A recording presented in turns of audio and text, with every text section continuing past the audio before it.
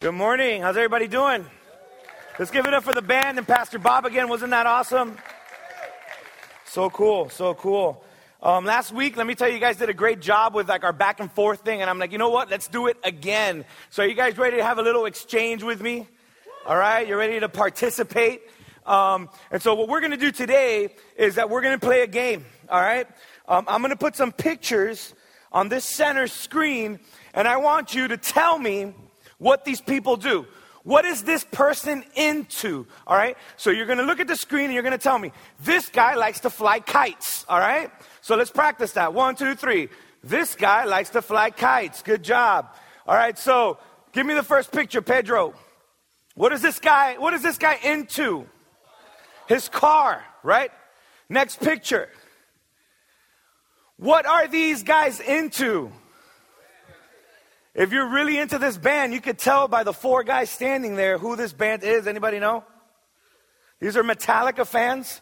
All right. And let me tell you, that's thousands and thousands of people that are yelling and screaming at the top of their lungs. People that have probably spent all day, all right, so that they can stand in front of these guys for 2 hours and hear them scream and rock out. All right. Next picture. All right. Look at this picture. There's a logo there towards the top. All right, and there's a dude in a tent. All right, what is this person into? All right, this guy's into Apple products. This is like before the launch of like the last iPad. And this dude, the week of, not the day it launched, not the day before, the week of, he pitched his tent. He had a little pull-out chair there, and he was just waiting because he wanted to be the first one to get this iPad. And next picture. What is this guy into? Himself, all right? Look at that. Checking himself out. Look, my implants look good. All right? Next picture. You think, what a good dad. But take a good look at this picture. What is he doing? He's playing video games. All right? If his wife would see him, she'd be very upset right now. All right? Next picture. I don't know, man. This guy's one big nerd. We could say that. This is like a Tron fan at like a Tron Comic-Con type festival. And the last picture, I believe. What are these people into?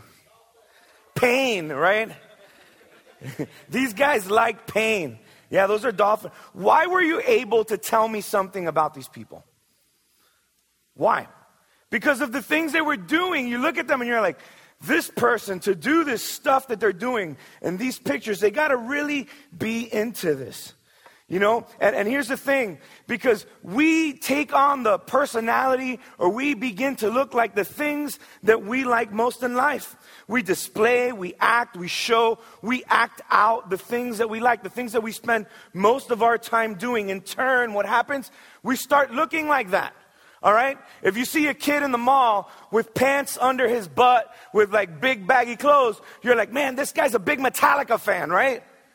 No, you wouldn't say that. You'd say, oh, this guy's into hip hop. You know, he's probably whatever, you know, likes to listen to 50 Cent or Jay-Z or something like that. He's not listening to Metallica, right? So we look at someone and we're like, man, they look this way. And automatically our mind, we begin to figure things out. This is what they like.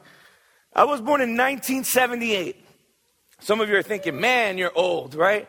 Others of you are thinking, oh, he's not that old. And I like you. So that means I grew up in the 80s. And in the 80s, Michael Jackson was humongous, right? He was huge. He was like the star. He was like the guy that everybody, you know, wanted to be like. And until they found out more things about him. But early in the 80s, you know, I was watching Beat It on MTV, back when MTV showed music videos. Some of you had no idea that MTV stands for music television, right?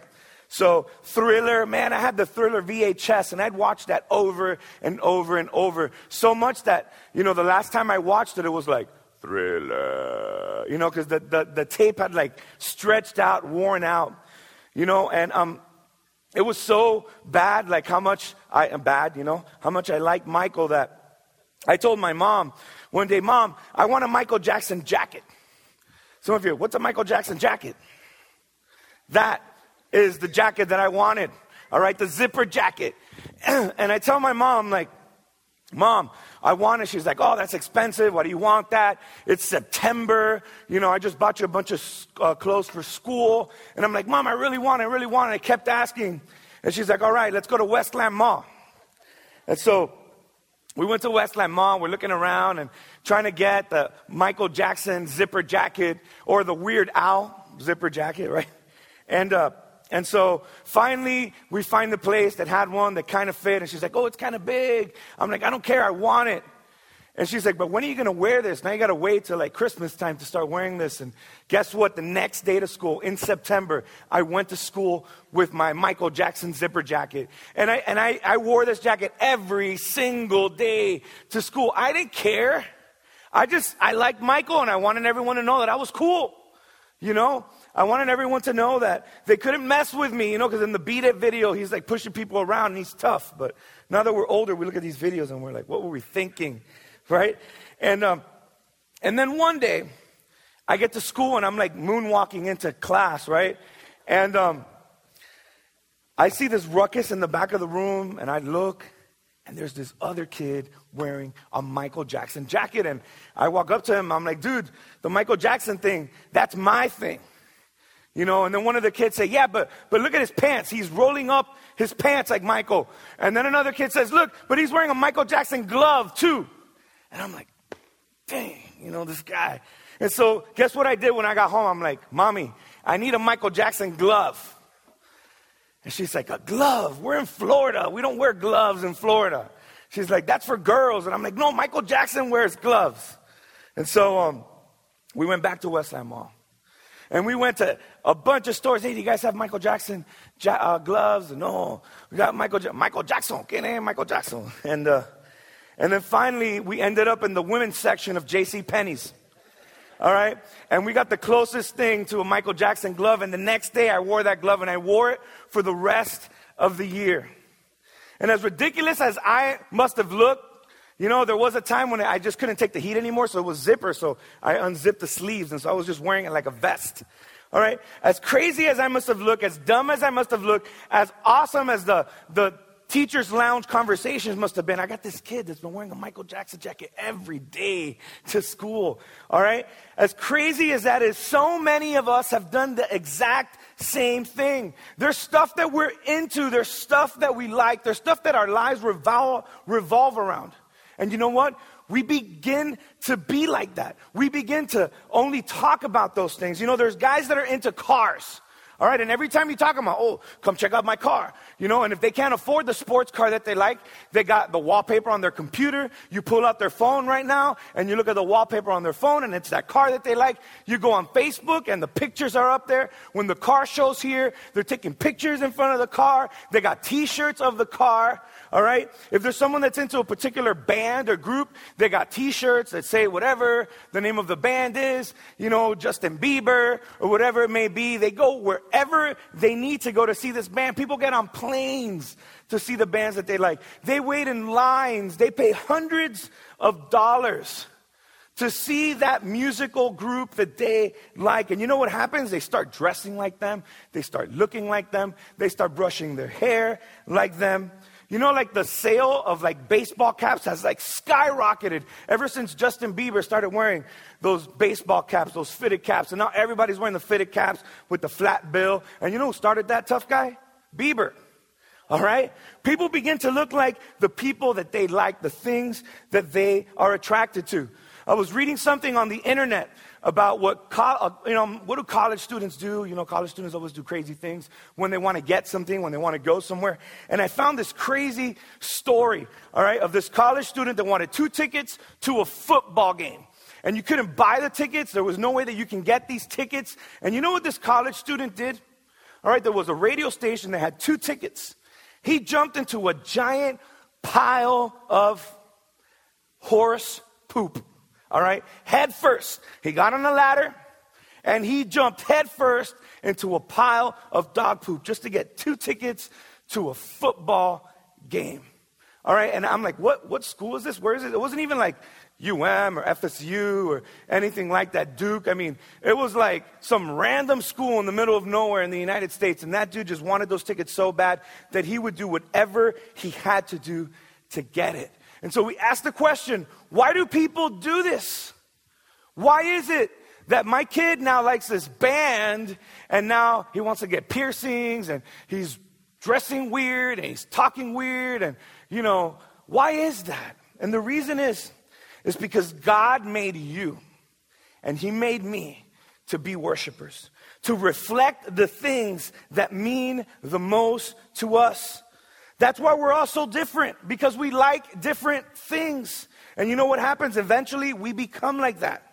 If you like sports, there's football fans in here. And you know what? In a couple weeks, as soon as football season starts, I'm not going to see some of you because you're going to be worshiping at home or tailgating, worshiping in the parking lot of the game. Okay, your wife is calling you, yo, honey, can you help me with the kids? And you're like sitting on the couch, stuffing your face with chicken wings and beer, and you don't hear what's going on around you. There's people that are into video games. And man, when they're in front of that video game, in front of that TV, the world could be falling apart around them. And you know what happens? They have no idea. All right, I know people in my own family, okay, that people take secret shots of them while they're playing video games, and they're drooling, all their facial hair is growing, they're in their underwear and a wife beater, you know what I mean? And they're playing the games. Have you ever seen a kid when he's playing a PSP or a little Game Boy or with his dad's iPhone? I mean, you're like, hello? I mean, sometimes I do it with my kids. I'm like, Joshua, Caleb. And they're worshiping. People that are into fashion, all right? They're so into fashion. They're like, I can't wear that to church next Sunday. I wore it 2 weeks ago, all right? I need to have these specific shoes, a specific purse, the perfect haircut, because what they're worshiping is fashion. You see, we're all worshipers. There's no way around it. Anywhere that you go in this world, people are going to be worshiping.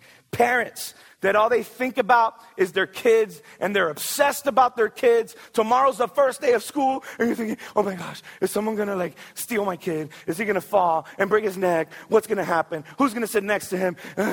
And you love your kid so much, you know what happens? You don't even get to enjoy your children because you're always freaking out. You're always going crazy. You go to the park with your kid, and you're watching them go up the stairs, and then you don't even let them slide down the slide. You kind of hold them and slide them. I see this. I have 3 kids. I go to the park, and I see parents. They carry their kid all the way to the up. They hold their hand, and they don't let the kid enjoy the wee part. All right? You're so obsessed that you don't even enjoy it. Then there's guys and girls, they start dating, all right? And they're praying to God, I want this woman in my life. I want this girl in my life. And right before you got her, you were serving God. You were focused on God. I'm doing everything right to get so the right person can fall in love with me, so that I can fall in love with them. And then you finally get that mate. You finally, not mate, but friend, girlfriend, guy friend. And then now your life becomes about them. And everything you do is about them and them and them. And I can, and I have to, and I want to be with her. And I'm texting her all day, and I'm calling her all day, and I'm calling him all day. And when I'm online, we're talking. And when I'm at work, we're talking. And when I'm in school, we're talking. And when I'm in the car, I'm talking. And I'm always with them. And everything I do revolves around them. And you have no idea that in a matter of days or weeks, that person will leave you and your life will fall apart. You know why? Because they fell in love with someone who had dreams. They fell in love with someone who was strong. They fell in love with someone who was smart, who knew what she or he wanted in life. And now you're worshiping them. You're no longer worshiping God. The things that attracted them to you are no longer what you're doing, because your focus is now on them. And they're like, you know what? I don't want to be with this person. I want to be with someone who has their own will, who has a perspective on life, who loves God more than he loves me. And when I see you, if I get mad at you, your world's falling apart. If something goes wrong, if I can't see you, oh my goodness, my life is going to end. And they're like, I don't want to be with this person. People that are worshiping their relationships. People that are stuck to their computers. All right, they're on the internet all the time. They're playing these virtual reality games. They don't even bathe. All right, they just have to be in this fake world. And we ask, why does this happen? It's because they're captivated by this fantasy. Because online, they're 6'5", they're dark, tall, handsome, bulging biceps. They're lawyers. They have nice cars, nice houses. They can live a life that's not the real life, and they worship that fantasy. And you know why people act that way? because God created us to worship. God created us with a natural tendency to be attracted to something, to want something so deeply, so passionately that we become like them. People have the tendency to act in these ways because that's what we've been created to do. Not because we want to do it. Not because it just happened. You know, I was into this band and now I'm completely obsessed. I'm into this thing and now my life revolves around it. I was into this relationship. I really wanted a girlfriend, a boyfriend, and I'm completely enveloped in this relationship. It's in our DNA. The need to worship. The need to follow. The need to imitate. The first fill in your outline is worship is our response to what we value most. Worship is our response to what we value the most. As you saw in the pictures, as we went through these things, our world is full of worshipers. People know exactly how to worship. Sometimes you guys know that I'm one of the worship leaders here, and I'll have people say, hey, I brought my friend, he wasn't really singing because he doesn't know how to worship. Or, I brought my dad or my mom, and, they really don't know how to worship. They went to different styles of churches, and you know what? We all know how to worship. The problem is that most of the time, we're exchanging the Creator, we're exchanging God for something that He created, exchanging God for something else. I'm going to blow your mind for a second, but no one needs to teach anyone. No one needs to teach you how to worship. When my son Caleb was 16 months old, all right, if you would have showed up to my house, you would have known exactly who he worships. You know who he worshiped? He worshiped Lightning McQueen, all right? He had to watch the movie once or twice a day. He had to watch it, all right? If he was going to play with something, it was one of his Lightning McQueen toys. And he had them in all shapes and sizes. The ones he could drive, the ones with remote control, the ones he could push, the ones that fit in his pocket. The stickers, his shirts, his shoes, his socks, his underwear, everything, his pull-ups, his everything was Lightning McQueen. And sometimes I'd be like, man, this kid's a little obsessive. But then I think, you know what? This kid's a professional worshiper. And when he's a little bit older, all that I need to do is now, man, you're a professional worshiper, and now I need to teach him how to worship God. And now that he's 5 years old, it's awesome for me to see my son worshiping God. It's awesome for me when I'm driving the car, and he's like, hey, Dad, can you put this song on? Can you put Giving It All? And he doesn't really know all the words, but he wants to sing, and I tell him these songs are about God. It's so awesome to see now this kid that worshiped a toy, that worshiped some type of thing on TV professionally, now is learning how to worship God. We just need to learn who to worship. We need to learn who to value the most. And this is not just a problem that we see today. A lot of times people say, oh no, because today's youth, they're lost. The young people from today, they're lost. They're consumed by the internet and by technology and by all this stuff. And they're just, worshiping the wrong stuff and materialism. That's not just a problem that we're facing today. Throughout the entire Bible, people have been worshiping other things that's not God. And one particular event is found in the book of Acts, chapter 17. The Apostle Paul is in Greece. He's in the city of Athens. And he's walking around, and the more he walks and looks around and sees the environment that he's in, the more upset that he gets. And he's looking and he sees all these idols, and he's like, what are these things? These people are professional worshipers. Everywhere they look, they've made a god for every single thing. And he starts talking to people about Jesus. And he starts telling people that, there's a different way. I actually went to Greece several years ago, and I have a picture of one of the churches, and you see this giant building at the top of the city, all right? These things were everywhere. Here's a picture of one of their gods. This service has officially become NC-17. And this is one of their many gods, and there's museums all over the world with the gods of the people of Athens, of the people of Greece. And Paul's upset, and they're like, you know what, Paul, why don't you come and talk to us more about your God? Because these people, they want to worship. They want to know who the God of Paul is, and they bring him. They just don't bring him to a back room. They're like, we got to go to the Acropolis. We got to go to the highest point all right, of our city, where all the poets and the philosophers are talking about religion and they're talking about gods and they're worshiping. We want to bring you there so that you can talk to us about your God. All right, we want to debate you on this. And they take them to this place. It's called Mars Hill. And this was like one of my my favorite parts of the trip. And that rock back there, that's where all the philosophers would stand. And there's all this marble and stuff. And so their voices would resonate through this entire area. And so that's where Paul stood. And he said this to them.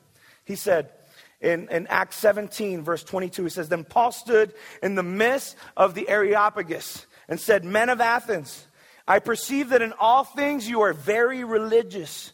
For as I was passing through and considering the objects of your worship, I even found an altar with this inscription, to the unknown God. Therefore, the one whom you worship, without knowing him, I proclaim to you. God, who made the world and everything in it, since he is the Lord of heaven and earth, does not dwell in temples made with hands. He doesn't dwell in those elaborate buildings that you've made. Nor is he worshipped with men's hands as though he needed anything, since he gives to all life, breath, and all things. And he has made from one blood every nation of men to dwell on all the face of the earth. And he has determined their pre-appointed times and the boundaries of their dwellings, so that they should seek the Lord in the hope that they may grope from him and find him, though he is not far from each one of us. For in him we live and move and have our being, as also some of your own poets have said." Now he's quoting the poets of the Athenians. And he says, "For we are also his offspring." That's what they were teaching them. We're also the offspring of the gods. And he's saying, you know what? You are the offspring of the God of gods. And that's who I'm talking about to you today. Therefore, since we're all offsprings of God, we ought not to think that the divine nature is like gold or silver or stone, something shaped by art and man's devising. Truly, these things of ignorance God overlooked, but now he commands all men everywhere to repent. If you stop there, give me your attention. Here Paul tells all the people, you know what? The idols that you have, you made them with your hands. You made them out of gold, out of bronze, out of rocks. Or some other person made them for you. You don't need those things anymore. Stop worshiping that and start worshiping the one true God. And this is a real serious statement that Paul makes at the end. He says, God overlooked it in the past. All right? He let you get away with it in the past, but now he commands us to stop putting other things before him. And so my question to you today is, who are you imitating? Who are you following? Who do you want to be like? What is that one thing that has your undivided attention? That thing that you can't stop thinking about? That the thought of not having it in your possession drives you crazy, drives you insane. I've heard people even say, I'd rather die, I'd rather not live than not have this in my life. Who are you worshiping? How are you worshiping? What is your reaction when we're worshiping here in church, when we're singing songs, when the band starts to play? Maybe you saw Pastor Bob leading worship and you're thinking, hey, isn't he the guy that usually preach? How long has he been playing guitar? I didn't even know he played guitar. And you're lost in this thing. And you're not even worshiping God. It's not about Bob. It's not about George. It's not about me. It's about Jesus. It's not about who's playing drums or who's playing guitar or who's playing bass. It's about, oh my goodness, I could stand in the presence of God and not fall over dead. That God loves me. And he wants to hear the songs that I'm singing to him today. Are you trying to worship God with everything that you have? Or are you so attached to the things of this world, to that thing that you worship, that you can't even worship God? That thing that's binding you. You know why God wants us to worship him? You know why God created us to worship him? It's because when we direct our worship to something else, you know what happens? It binds us. It breaks us. It doesn't allow us to function. Think about that. Something other than God completely envelops your life, and you're probably thinking, man, that's true. I know someone like that. I know someone that is so obsessed with this one thing that it's oppressing them. It's holding them down. It's binding them down, and they cannot really live for God as much as they try. It's because we were created to worship God, and that thing is making us a slave. You see, Jesus one day was walking through a town, and he got a little thirsty. All right, and he's like, I need to get some water. And he walks over to this well. And when he gets to a well, there's this woman there, and she's drawing water. And Jesus speaks to this woman. Let me tell you something. In those days, for a man to speak to a woman that was not his wife was a big deal. And now for a man to speak to the kind of woman that she was a huge deal. She was a Samaritan woman. For a Jewish man to speak to a Samaritan, regardless, man or woman, this was a humongous deal. And so just by the fact that Jesus approaches this well in Samaria, walks up to this Samaritan woman, this is a breakthrough. This is crazy. And Jesus wants to make a statement. He wanted to make sure that this was talked about forever. And this lady begins to talk to Jesus. And she's like, can I ask you a question? You know, my people say that we need to worship God here. And your people say that he needs to be worshiped in the temple, in Jerusalem. And I'm kind of confused. And can you tell me something about that? And here's what Jesus says to her. But the time is coming and is already here when true worshipers will worship the Father in spirit and in truth. The Father is looking for anyone who will worship him that way. For God is spirit, so those who worship him must worship him in spirit and in truth. Jesus is looking at her and he's saying, you know what? Take me out of the box. Take God out of the box. The time has come. We're not going to be in buildings. You don't have to go to a building anymore to worship me. I want to live inside of you. I'm looking for people to worship in spirit and in truth. The time has come and the time is right now. See, God doesn't care where you worship him. God doesn't care that every Sunday we take over this school, that God knows what happens here during the week and what's going to start to happen here next week. God doesn't care. God wants to live in your heart. God's tired of hanging out in church.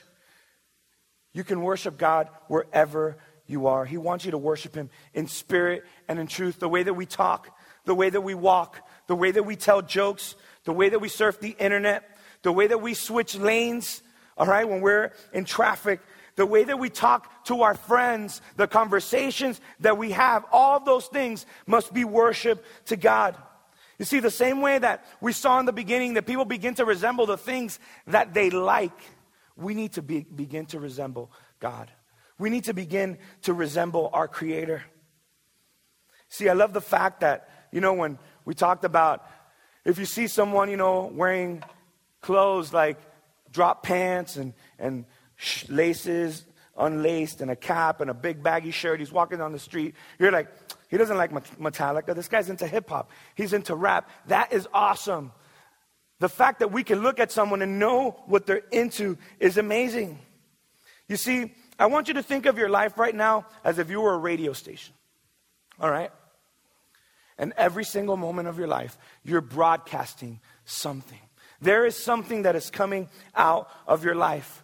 Would the world want to tune into your life and hear what's happening? Or is it like one of those stations that we just like fast forward and we kind of skip when we're in our cars?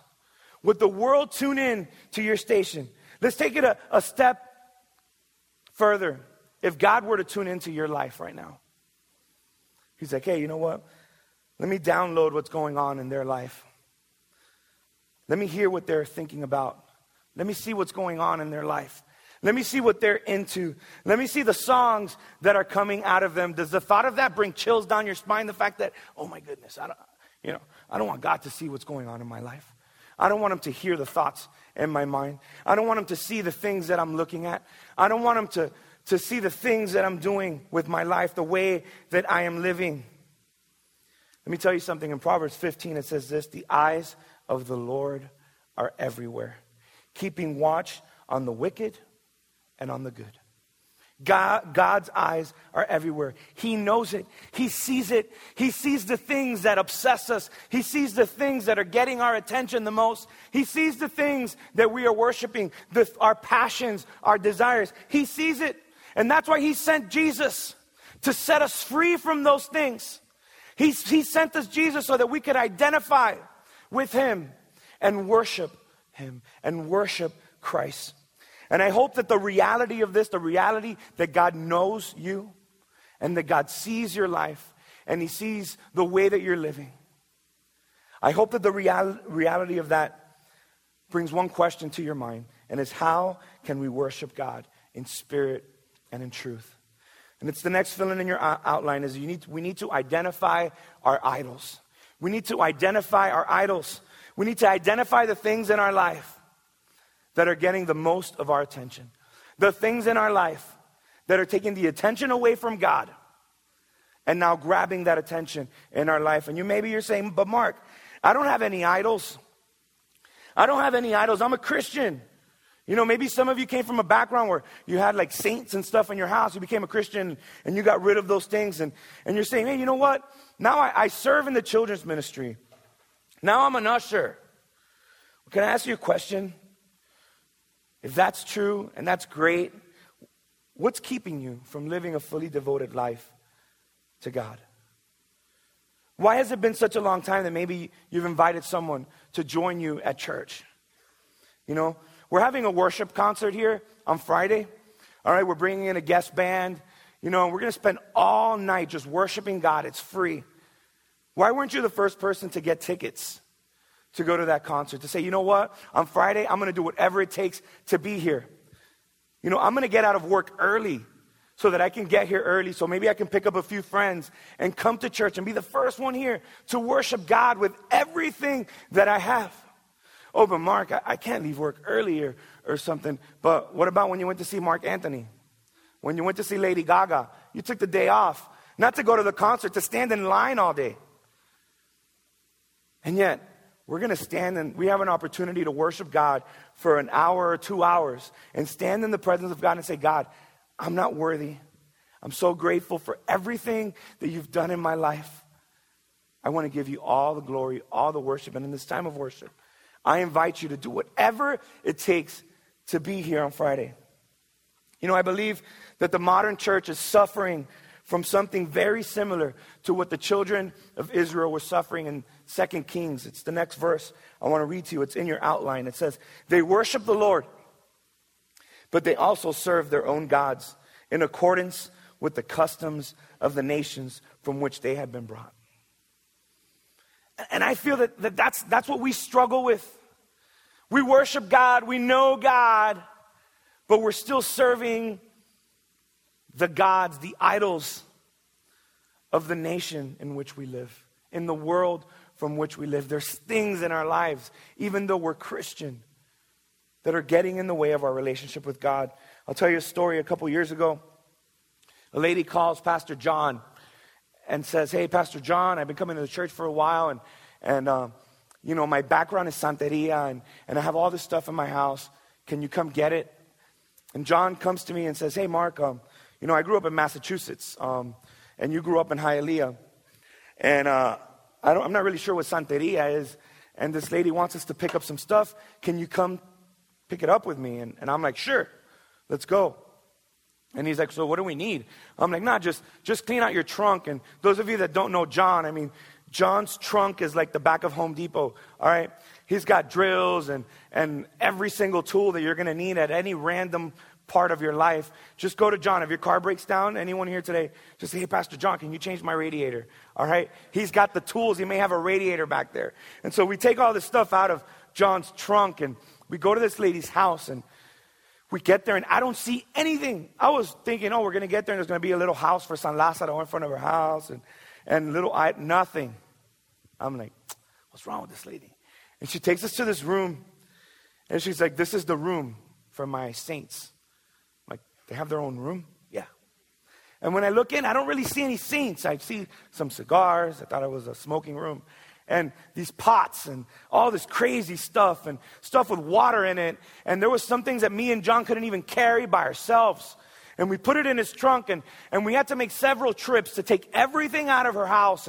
And then, we prayed with them. It was great. And John and I told the story of all the stuff she had in her house. And a couple weeks after, she calls the office and says, hey, can you come back? I have one more thing that I was scared to give you. And John calls me. He's like, hey, tomorrow we're going to go back to this lady's house. She has this one thing. It's a real big thing. She said, be ready. So I brought a change of clothes. I brought my work gloves. And he brought his stuff. We emptied out his car. We flattened the chairs in his car just so we could have enough space. We walk into her house, and we're like, okay, where is it? And she gives us this tiny little golden figure. I mean, something you could pick up like, at a souvenir shop when you're on vacation. And she's like, this is it. She gives it to me, and she's like, be careful. Don't drop it. Don't spill it, because if anything happens to this, they told me that I would die. This tiny, I'm like, that's it? She goes, yeah, that's it. And I'm like, what? That's it? And John and I talking the whole way back, and we threw it in a canal. And I didn't think that was going to be funny, but yeah, we threw the thing in the canal. And then I started thinking, there's a lot of us that if someone looked at your life, they wouldn't know that anything was wrong. They wouldn't see any giant idols in your life. They wouldn't see like, oh yeah, this person has this huge problem. But there's these little gods, these little tiny things in our life that no one sees, that we keep super close to us, that are getting in the way of our relationship with God. Psalms 31 says, I hate those who cling to worthless idols. God says, I hate that. Look at your life right now. What is it? Identify that thing. And then we do the second thing, is that we surrender our idols to God. We come before the Lord and say, God, I can no longer have this in between our relationship. I want to live a life that's fully devoted to you. Here's my idol. Genesis 35:2 says, get rid of all your idols, purify yourselves, and put on clean clothing. Get rid of that stuff. Begin to follow Jesus. Make Jesus the number one thing in your life, and I promise you, you can live without that. If you're in a relationship right now that's completely possessing your life, okay, you're enveloped by this thing, all right, you're dating this person and you cannot live without them, I want to encourage you to end that relationship and begin to serve God. And I promise you, if it's the Lord's will, it'll happen again. But don't allow anything to get in the way of your relationship with God. Jesus said, if people want to follow me, they must give up the things that they want. And they must be willing to give up their lives daily. Not just on Sunday once a year. Daily. Give up your lives and follow me. The third thing that we need to do is that we need to live a life that worships God.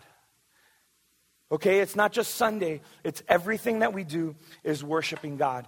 The way that we treat our kids, the way that we act at work, regardless of the situation, we are worshiping God. Romans 12:1 says this, therefore I urge you, brothers, in view of God's mercy, to offer your bodies as living sacrifices, holy and pleasing to God. This is your spiritual act of worship. He's saying, just throw your whole life into it. It's worth it. It's worth it. The week before Jesus died, he was walking into Jerusalem. And they threw this humongous party for him. There was this craziness happening around this roar. And the citizens, the people there were just worshiping him and saying, Hosanna, Hosanna, Hosanna. Blessed is he who comes in the name of the Lord. They were crowning Jesus king. They were worshiping Jesus with everything that they had. They were breaking the trees and throwing them on the ground so that Jesus would not trample on the donkey that he was riding over the dusty roads. They're saying, these roads aren't worthy of you, Jesus. And the religious people came to Jesus and said, Jesus, shut these people up. That's blasphemy. How can you allow that? How can you allow these people to call you their king, to worship you, to crown you, to give you all the glory that you deserve? And Jesus said, I can't do that. I can't do that. And it's in the book of Luke, chapter 19, he said, if they keep quiet, the stones will cry out. So as you walked in today, each of you were given a stone. And I want to ask you a question. When you picked this up, did you look at it and say, hey, good morning, how you doing? No. By any chance, did anybody put this in their pocket? Maybe, you know what, I'm just going to put it in my pocket. I want it to fall. A couple of people raising their hand. Did it vibrate by any chance? Did this thing start going bzz, bzz? No. No, it's a rock. It just lays there. It doesn't do anything. Maybe someone said to you before, you're as dumb as a rock. It doesn't do anything. It's just there. And Jesus didn't say this donkey is going to worship me. He didn't say the trees are going to move and sway. He said the rocks, the thing that doesn't do anything. The stuff that gets in our way, the stuff that gets in your sandal and your shoes and it bothers you, those rocks will cry out and worship me. I mean, that's amazing. The fact that Jesus said, I can't shut them up because these rocks are going to cry out. And I want to dare you to do something today. And the people next to you are probably going to think you're crazy, but I'm going to ask them to do it too. I want you to look at this rock and say, no way. Say it. No way. You're not going to out-sing me. You're not going to out-worship me. I'm going to worship Jesus, even though people think I'm crazy, because people thought they were crazy when they were doing those things to Jesus on that day. And so I want to give you an opportunity to worship Jesus. Anything else is crazy. Anything else that you devote your life to is a waste of time. It's going to crush you. It's going to break you. It's going to ruin you. Think about it. Think about people that you know that are completely possessed by something, obsessed by something. It's crushing them. It's killing them. And it can happen to us little by little if we begin to stray and allow that little God, like this lady had in her house, to control her emotions, to think that, man, if I drop this thing, I'm going to die. God wants us to be free. God wants us to live lives that are full of joy and full of happiness. He wants your marriage to be successful. He wants your children to grow up happy and confident and be successful. And they're not going to do that if you're worshiping your job all the time. And all you care about is, man, I need to get a better thing and a nicer thing and more and more and more. And you know what? They're going to grow up and they're going to be miserable because that's what they're going to want to become. But if they see us model a life that worships the one thing they were created to worship, everything begins to change.